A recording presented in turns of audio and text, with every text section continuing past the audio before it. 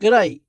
Today we are starting a short series which will be released on Saturdays about one of the Bible's most enduring and endearing people, Ruth.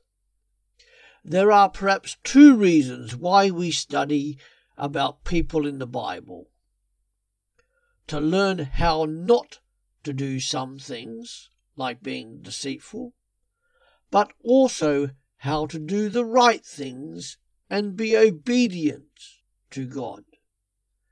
And we will see together how and in what way Ruth was obedient to God in doing the right things. Let's start by reading Ruth chapter 1. In the days when the judges ruled, there was a famine in the land. So a man from Bethlehem in Judah, together with his wife and 2 sons, went to live for a while in the country of Moab. The man's name was Elimelech, his wife's name was Naomi, and the names of his 2 sons were Mahlon and Chilion. They were Ephrathites from Bethlehem. Had trouble getting that one out, didn't I? In Judah. And they went to Moab and lived there. Now Elimelech, Naomi's husband, died, and she was left with her 2 sons. They married Moabite women, one named Orpah and the other Ruth. After they had lived there about 10 years, both Mahlon and Chilion also died, and Naomi was left without her 2 sons and her husband.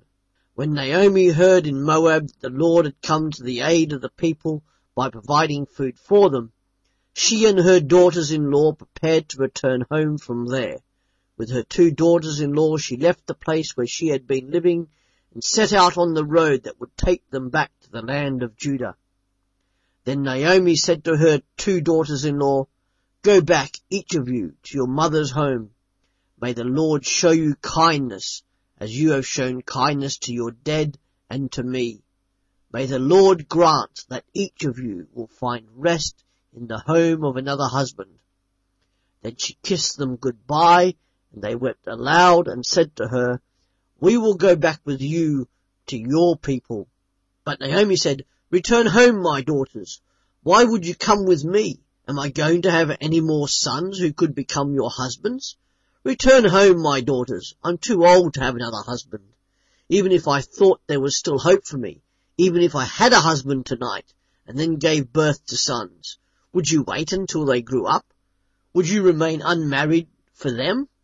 No, my daughters, it is more bitter for me than for you, because the Lord's hand has turned against me." At this they wept aloud again. Then Orpah kissed her mother-in-law goodbye, but Ruth clung to her.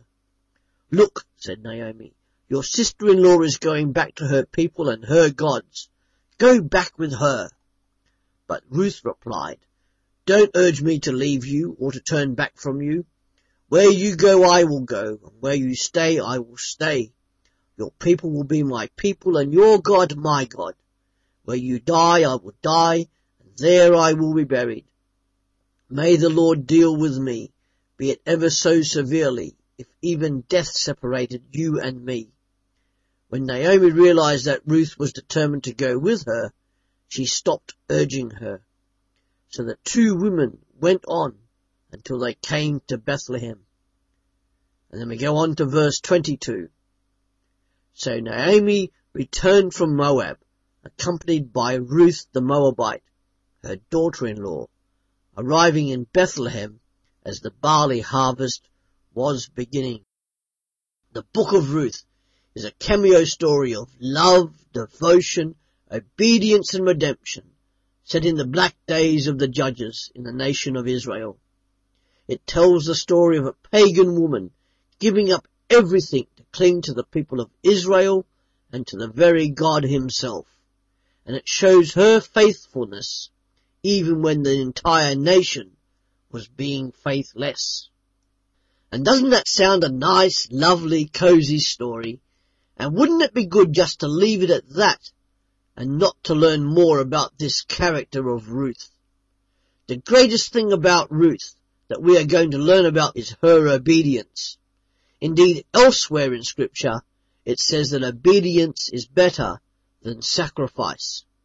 And the story of Ruth, as we have seen, celebrates the gentle beauty of love and loyalty between individuals, and it shows the positive power of obedience to God for both personal fulfillment and for a wider blessing. And by committing herself to Naomi, as well as to Naomi's God, Ruth found satisfaction in service. And instead of losing her identity by her voluntary and complete submission, Ruth's place in Israel and history is confirmed. And there are 4 things about her obedience that we, living in the 21st century, would be wise to copy as we seek to follow this God with obedient lives that are worthy of him. In this reading were perhaps the key verses for the book of Ruth, which would help us to summarize this short story. And they are Ruth chapter 1, verses 16 to 18.